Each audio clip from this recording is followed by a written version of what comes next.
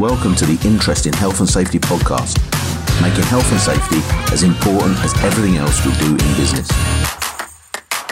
Hi, it's Colin here, and welcome to the Interest in Health and Safety podcast. I've got a really interesting guest, a guy called Philip Tracey. Philip's a Solicitor Advocate based in London, but the practice he works for go all over the UK, further afield than that. I first worked with Philip quite a few years ago when we had a fatality down in Kent for the company that I worked for. And Philip was fantastic. He helped us through the process. He helped us basically deal with a really, really difficult, awkward, horrible situation. And let's be straight here, it was never as bad for us as it was for the family of the deceased. But it was a tough time, and he helped us work through the process, trying to get ourselves to a position where we understood what happened, but also try to where possible, hold the company to account, but also protect the company as well. It was a challenging but interesting time. And I've stayed in contact with Philip. It's nearly 20 years ago that incident happened. And I asked him if he'd come on and spend a bit of time just having a chat with us about his career and the things that he's done. And what we're going to talk a bit about is good. We're going to talk a bit about legal privilege and sentencing guidelines and I think what to do once an incident's happened. And that is really fundamental. And he's going to give you some great advice on what to do when the incidents happen, but then also starting to talk a little bit about how the incident gets investigated. Anyway, that's in the first part. I'll introduce part two next week because we start talking a bit more about corporate manslaughter and challenging the legal system and other bits and pieces. But this week, let's get involved. Let's listen to Philip, and I'll be back. I'll be back at the end of the recording. I really appreciate, Philip, you taking the time to come and have a chat. Can you just tell us a little bit about who you are, who you work for, what your company does? Yeah. Well, my name is Philip Tracey. I'm a qualified solicitor advocate, and I work I'm a partner in the firm of Plexus Legal LLP. I've been practising in the field of health and safety law and insurance law for now 25 years plus. Mm-hmm. And I've seen how health and safety in particular and the approach by the regulator has changed over that time. My role is defending those that are facing either an investigation or prosecution by the health and safety regulator, which would be either the health and safety executive or the environmental health departments, mm-hmm. and now, of course, the police in relation to fatal accidents and potential manslaughter or corporate manslaughter charges. Okay. And what sort of size is the company here? How big a setup is it? The law firm that I'm working for, it's a business. It's about a £60 million turnover, mm-hmm. with, of course, the count always seems to change, but just under, I think, between 900,000 staff. Okay. Based in 4 locations throughout the UK. In fact, that's incorrect immediately because we've just taken on 2 new locations. So we're now 6 locations. Okay, gotcha. Within the UK. We've got 2 new offices opened in the last month, mm-hmm. in Chelmsford and Taunton, giving us some southwest coverage. It's primarily a defendant insurance practice, mm-hmm. And giving advice to those who are facing either insurance claims or health and safety and regulatory investigations. I mean, we've known each other for quite a few years now, yes. And I must admit it's invaluable the help that you gave myself and the company that I work for when we were going through difficult times, because that tends to be when you sort of interact with your clients then when they're going through difficult times. Yes, I mean it's a sad reality of my job that when I turn up, it's not usually that something has gone well. Mm. It's usually something has gone wrong, and sometimes very badly wrong, and there's a crisis to be managed, and sadly there may be, not just those who've been seriously injured, but those who have been killed, and you've got to help the client through that. It's important, as I, got a bit more experience and older, it's not just about the law, and just talking about the law isn't going to help in those situations. You've got to bear in mind that invariably it's a colleague that has either been hurt or killed, and that is going to it's not just shocking generally, but those directly involved will have lost somebody that they've worked with probably for a long time. And you've got to be very mindful of that human impact, particularly in those early moments, early days and weeks, that you've got to get them through that whilst at the same time protecting the interests of the business, both from the regulator and to some extent the media interest, which inevitably follows an organisation, particularly the larger organisations which go through this. So it's a difficult time for them, and you've got to be prepared for that, and the lawyer's got to be prepared for that going out there. It's not just turning up to say, oh, you shouldn't have done this, you shouldn't have done that. That's a disaster. That's adding to the problem. It's trying to work with them to get through it. So what, how sort of quickly after an incident's happened do you get involved, or do you feel you should get involved? As a lawyer, you can say it's never too quickly to get involved. I can find myself getting instructed within hours of an incident to get down to the scene, or usually it's within days. And sometimes, sadly, it could be weeks or months afterwards, which is too late. Yeah. The earlier you can get involved to try and manage and assist in managing the incident and whatever crisis, the better. Because as I said, not only is there the turmoil of the incident and all sorts of regulators or police calling for interviews, you've got to try and control the evidence and the risk of individuals who may not be thinking straight, may still be in shock, that they're just saying things without thinking through the consequences or leaping to conclusions. That's the biggest danger in an incident, whether it's a nut coming off a wheel or a huge fire that we see in London. The leaping to conclusions is the biggest risk. And indeed being open to suggestions by those conducting the interviews that, oh, this must have happened because, and the temptation to say, oh yes, that must be right. We'll start doing that again, or we'll start making changes to make sure it doesn't happen again. If you don't make the right changes, you'll end up spending an awful lot of money, which will be wasted. So you're really at those early moments effectively trying to buy some time so that people can have time to reflect and think about it, and indeed review documents, rather than just leaping in.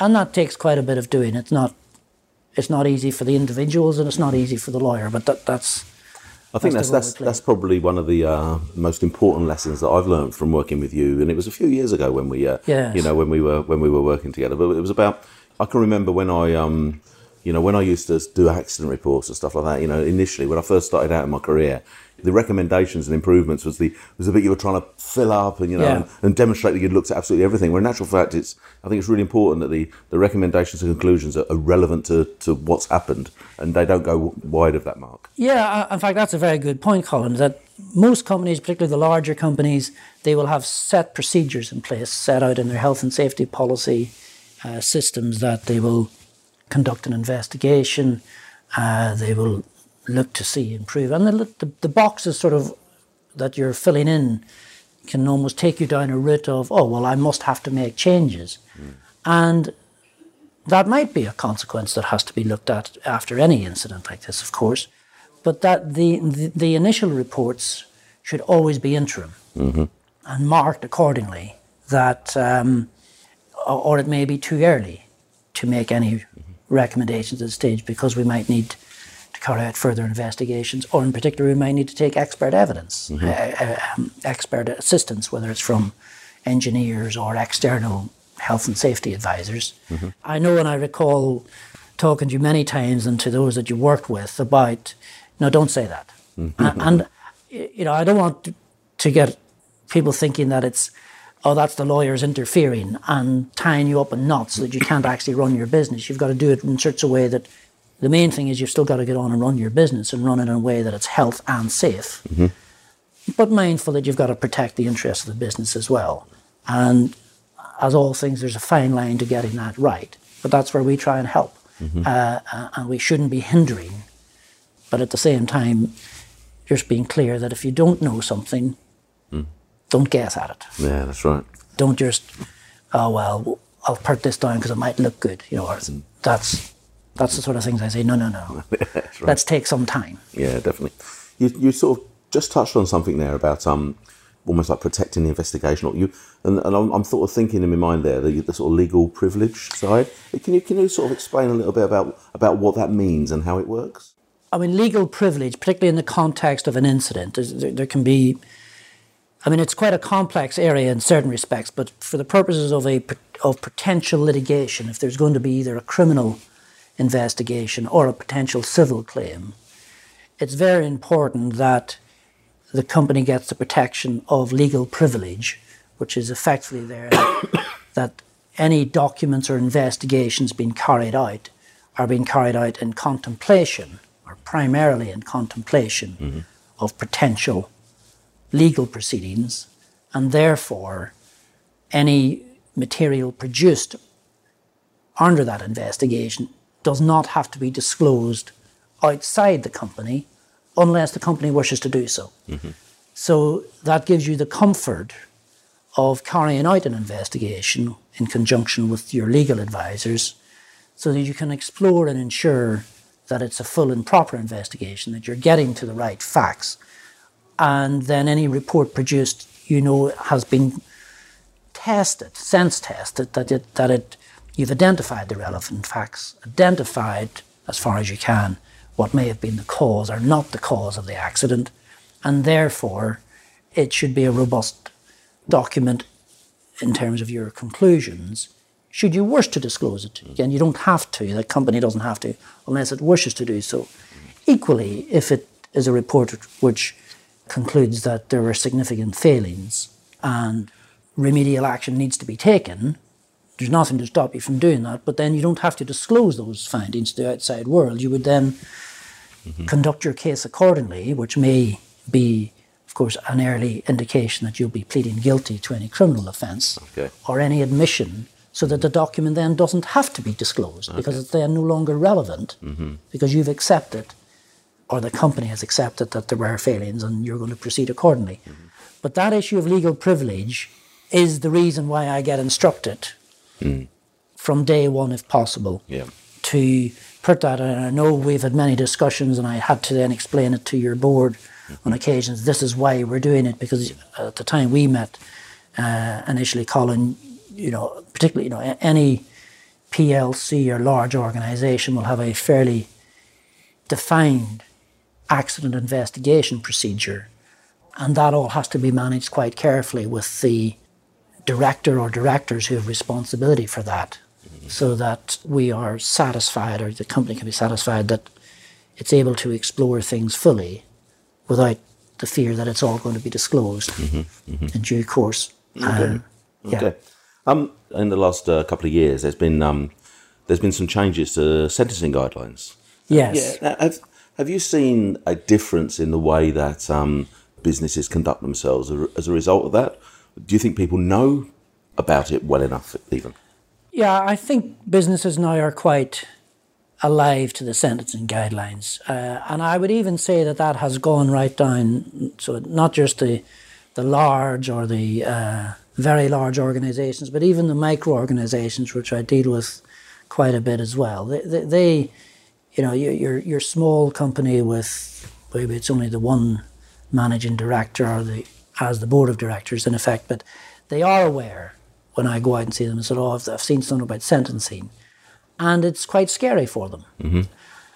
The change that I've seen, particularly really coming from 2007 with the Corporate Manslaughter Act and then the sentencing guidelines all coming in on the back of that, is that, of course, the big organisations, the large organisations who are facing now very significant fines and well into seven figures, they're usually able to look after themselves. They've got lots of people who are designated dealing with any sort of crisis.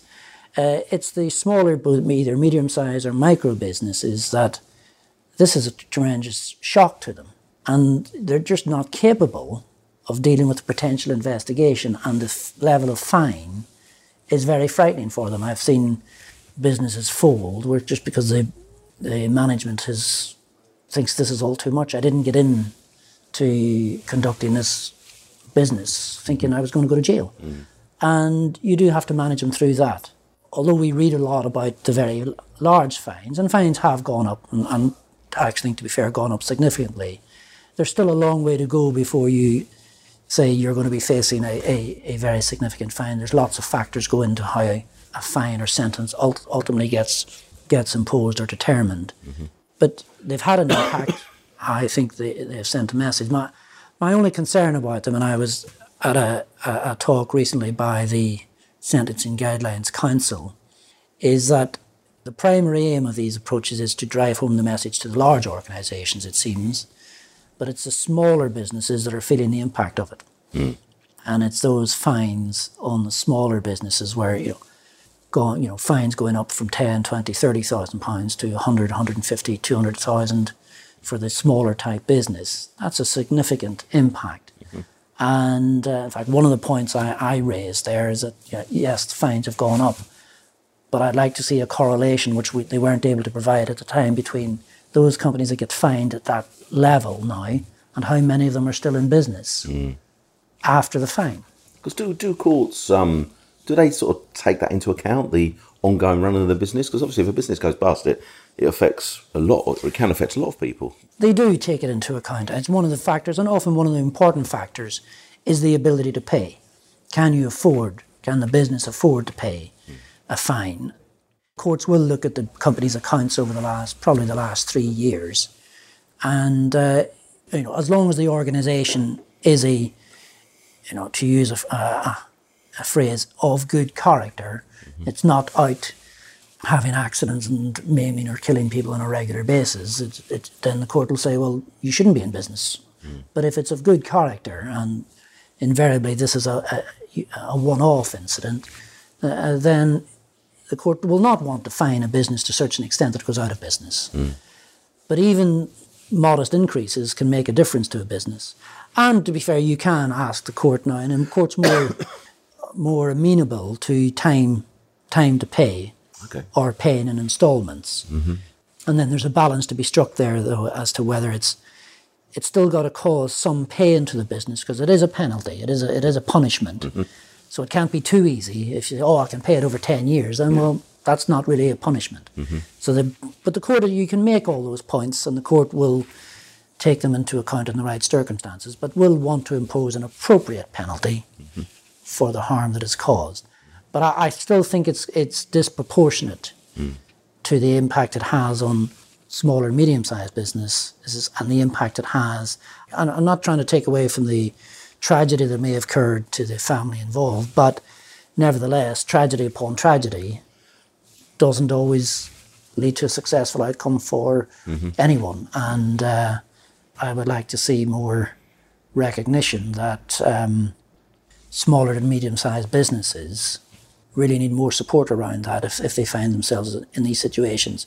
I've very rarely come across situations where any accident is a result of either cost-cutting or any deliberate behaviour. It's something has gone wrong, unfortunately, yes, but it's not intentional on anybody's part. Those situations where there's been really poor behaviour are in my experience, I've had few and far between. Yeah. Quite a few episodes I'm doing on the podcast, and quite a lot of reading that I'm doing around the topic is about human performance and the fact that people make mistakes. And I think the important thing for businesses to try and do is to try and get systems in place that are robust, so that if a mistake happens, then it doesn't end up in a serious injury or fatality. So do you try and work proactively with any of your clients at all? We always look to work and see if, are there courses, seminars we can run to go through work, and particularly examples and studies of what have happened before, learning from those. Say, look, if you find yourself in this position, this is what you want to do.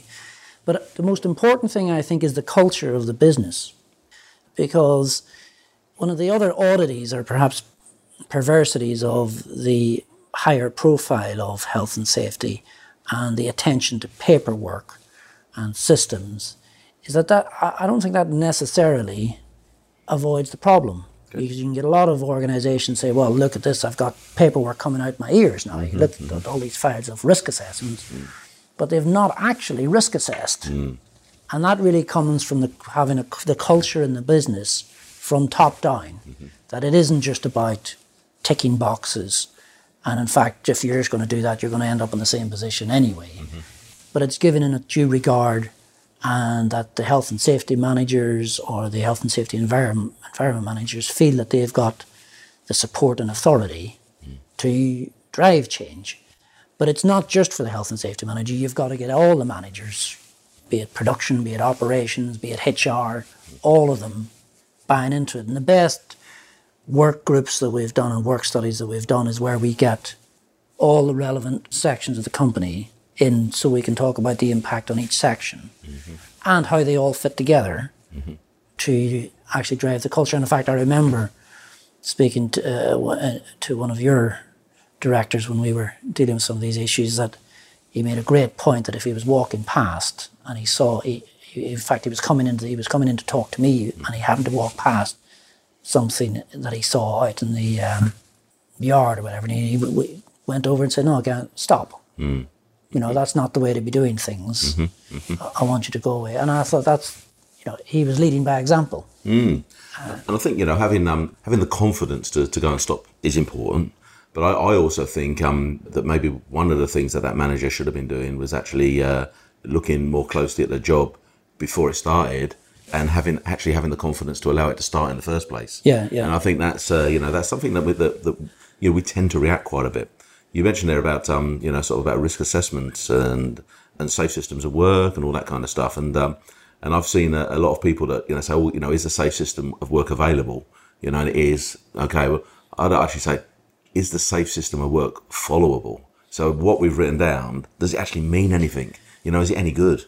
Yeah, and in fact, that's a good point about making sure that you're not just going through a paper exercise, because you've got to think through operationally, and this is why there has to be a connection between whoever is drafting the risk assessment and whoever is doing the work. Because the number of times I see, this is how we're going to do it, and then I talk to the guys, to be fair, after the event, and say, well, we couldn't do it that way.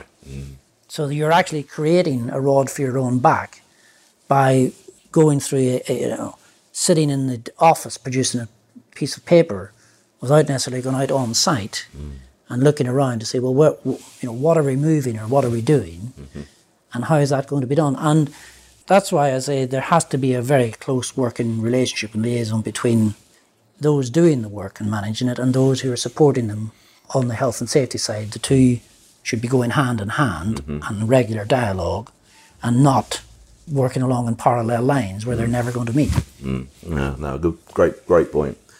So let's go back to something's gone wrong, okay? You've got this problem. What things should a business do immediately after the event has happened?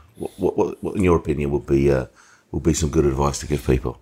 Well, the first thing is to appoint one person in the business to try and coordinate responses, so that you don't have 2 or 3 or 4. Now, there may be 2 or 3 or 4 people involved communicating, but there's one point of contact to manage the incident, and that will manage both dealing with the external regulator, initially dealing with reporting up to the board, or if it is a board director, that person is responsible for the funneling of information.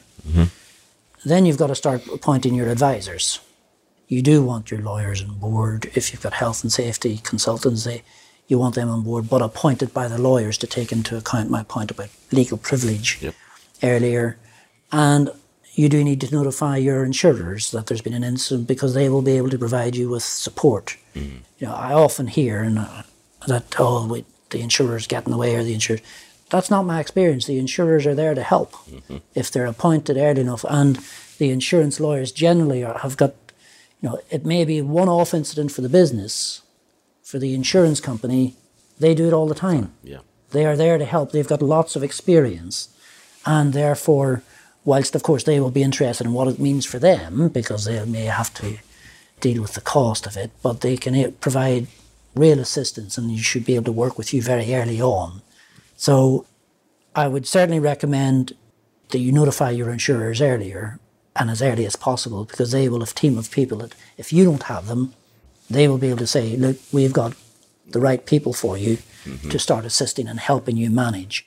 And that's putting it at the same time you're dealing with the investigation, whether it's police, is not jumping to conclusions, not immediately volunteering opinions or assumptions as to what might have happened, but more listening to what you're being asked for. If material is available, saying, yes, I'll see what I can do about that, and taking stock before rushing in to decide, and not necessarily agreeing with what has been put to you by the regulator. Oh, this must have gone wrong, or this isn't right. So you may need to listen to all of that and then take stock. So, but the really crucial thing is not jumping to conclusions. It's quite difficult for a manager who's a colleague has been seriously injured or killed to have the confidence to push back at the regulator. Whereas, I think probably getting somebody in your position or from an insurance company or whoever to come in, it just takes a lot of that pressure off, doesn't it? Absolutely. I mean, for any middle manager, senior manager, any manager, at that point of time, the ability for them to think clearly and without pressure is almost zero. They will be under considerable pressure. They'll be worried, not only that there's been a terrible accident, but also their personal circumstances. They will be worried about that. That's just natural, I'm afraid.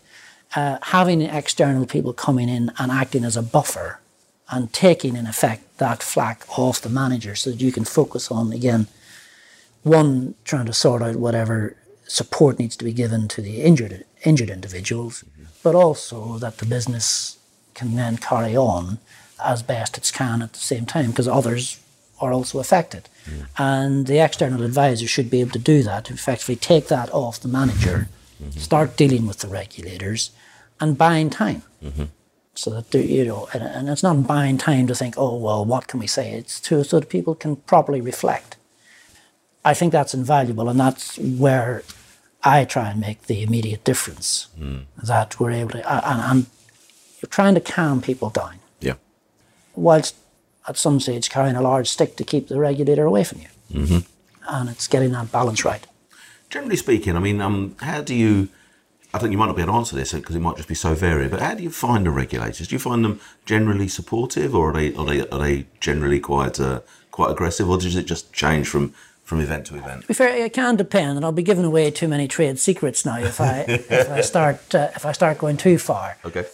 What I always say to clients is, when you're dealing with the regulator, the health and safety executive, the environmental health, I'll mention those in a moment, that they are the police in this situation. And you should think of them accordingly. They are investigating a crime, and they will take action if they think a crime has been committed. That's what they're there for, and that's what they're entitled to do. And the friendlier they are to you, the more careful you should be. It's as simple as that. Right, the nicer they are being to you, the more your antenna should be going up. Right. That I need to be careful what I'm saying. And that's at any stage. And there's no such thing, in the same way with the police, there's no such thing as an informal conversation with the police. There's no such thing as an informal conversation. Now, it's informal in the sense that any evidence that they want to rely upon needs to be in a certain form. But anything you say, they'll be. We've all seen them. They've got their notebook out. They're taking notes. That can then all be converted to be used to their advantage. And that, of course, that's at a time when they are carrying out an investigation. Generally, I would say the health and safety executive, in my experience, they are fair. They will do their job. That's what they're there for. But they are fair, and I always encourage businesses to have a good and healthy working relationship with the health and safety executive, but bear in mind that they are your regulator, and if they think that you're not doing things right, usually, again, provided there hasn't been a serious incident, if the inspector turns up with one of his unannounced visits and he sees things that he or she is not happy with, they'll give you a bit of time, and they'll say, look, I'd like this sorted, I'll come back in 3 weeks and hopefully you'll have done it. And if you have, it's only, just because the HSE says he doesn't like it, you've still got to give it a bit of thought. Well, do I accept that criticism? Is there changes, or are there changes I need to make, or do I need to explain to him why I do it this way and why I do consider it to be safe? But of course, if an inspector comes out and has that quiet word and it is correct that things need to be changed, then change them. And if you work with them, you should avoid the awful incident, and you certainly don't want to be meeting with them for the first time when they've turned up and there's been a tragedy, particularly if they've warned you before. But overall, I think that I find the Health and Safety Executive to be fair. When they're carrying out an investigation, we have a confrontational relationship, because they will want all sorts of things immediately, and I will be saying, well, you're not entitled to this, or you're not entitled to that, or you need to conduct a particular interview pursuant to your powers under the Health and Safety Work Act rather than a voluntary statement, for example. And we have had some feisty words over the years, and I've been called certain things, I'm sure, by the Health and Safety Executive. And that will probably continue because their role is different from my role. So, what did you think about that? I found it really interesting, really fascinating, and we're only halfway through. This whole concept of getting legal support into your business as soon as you possibly can, getting the insurance company involved as soon as you possibly can, just helps you through the process.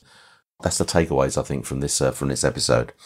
What you do when the incidents happen, the difficult time you're going to go through. It's just really important that you take stock. Don't be rash. It's very, very easy to be taken down a particular line, taken down a particular avenue when you're under pressure. And I think, getting somebody, of Philip's caliber into the team to help support the people in the business is just vital. So I hope you got something out of that at the first half. We've split the episode down into two halves, so maybe you can go back and revisit it.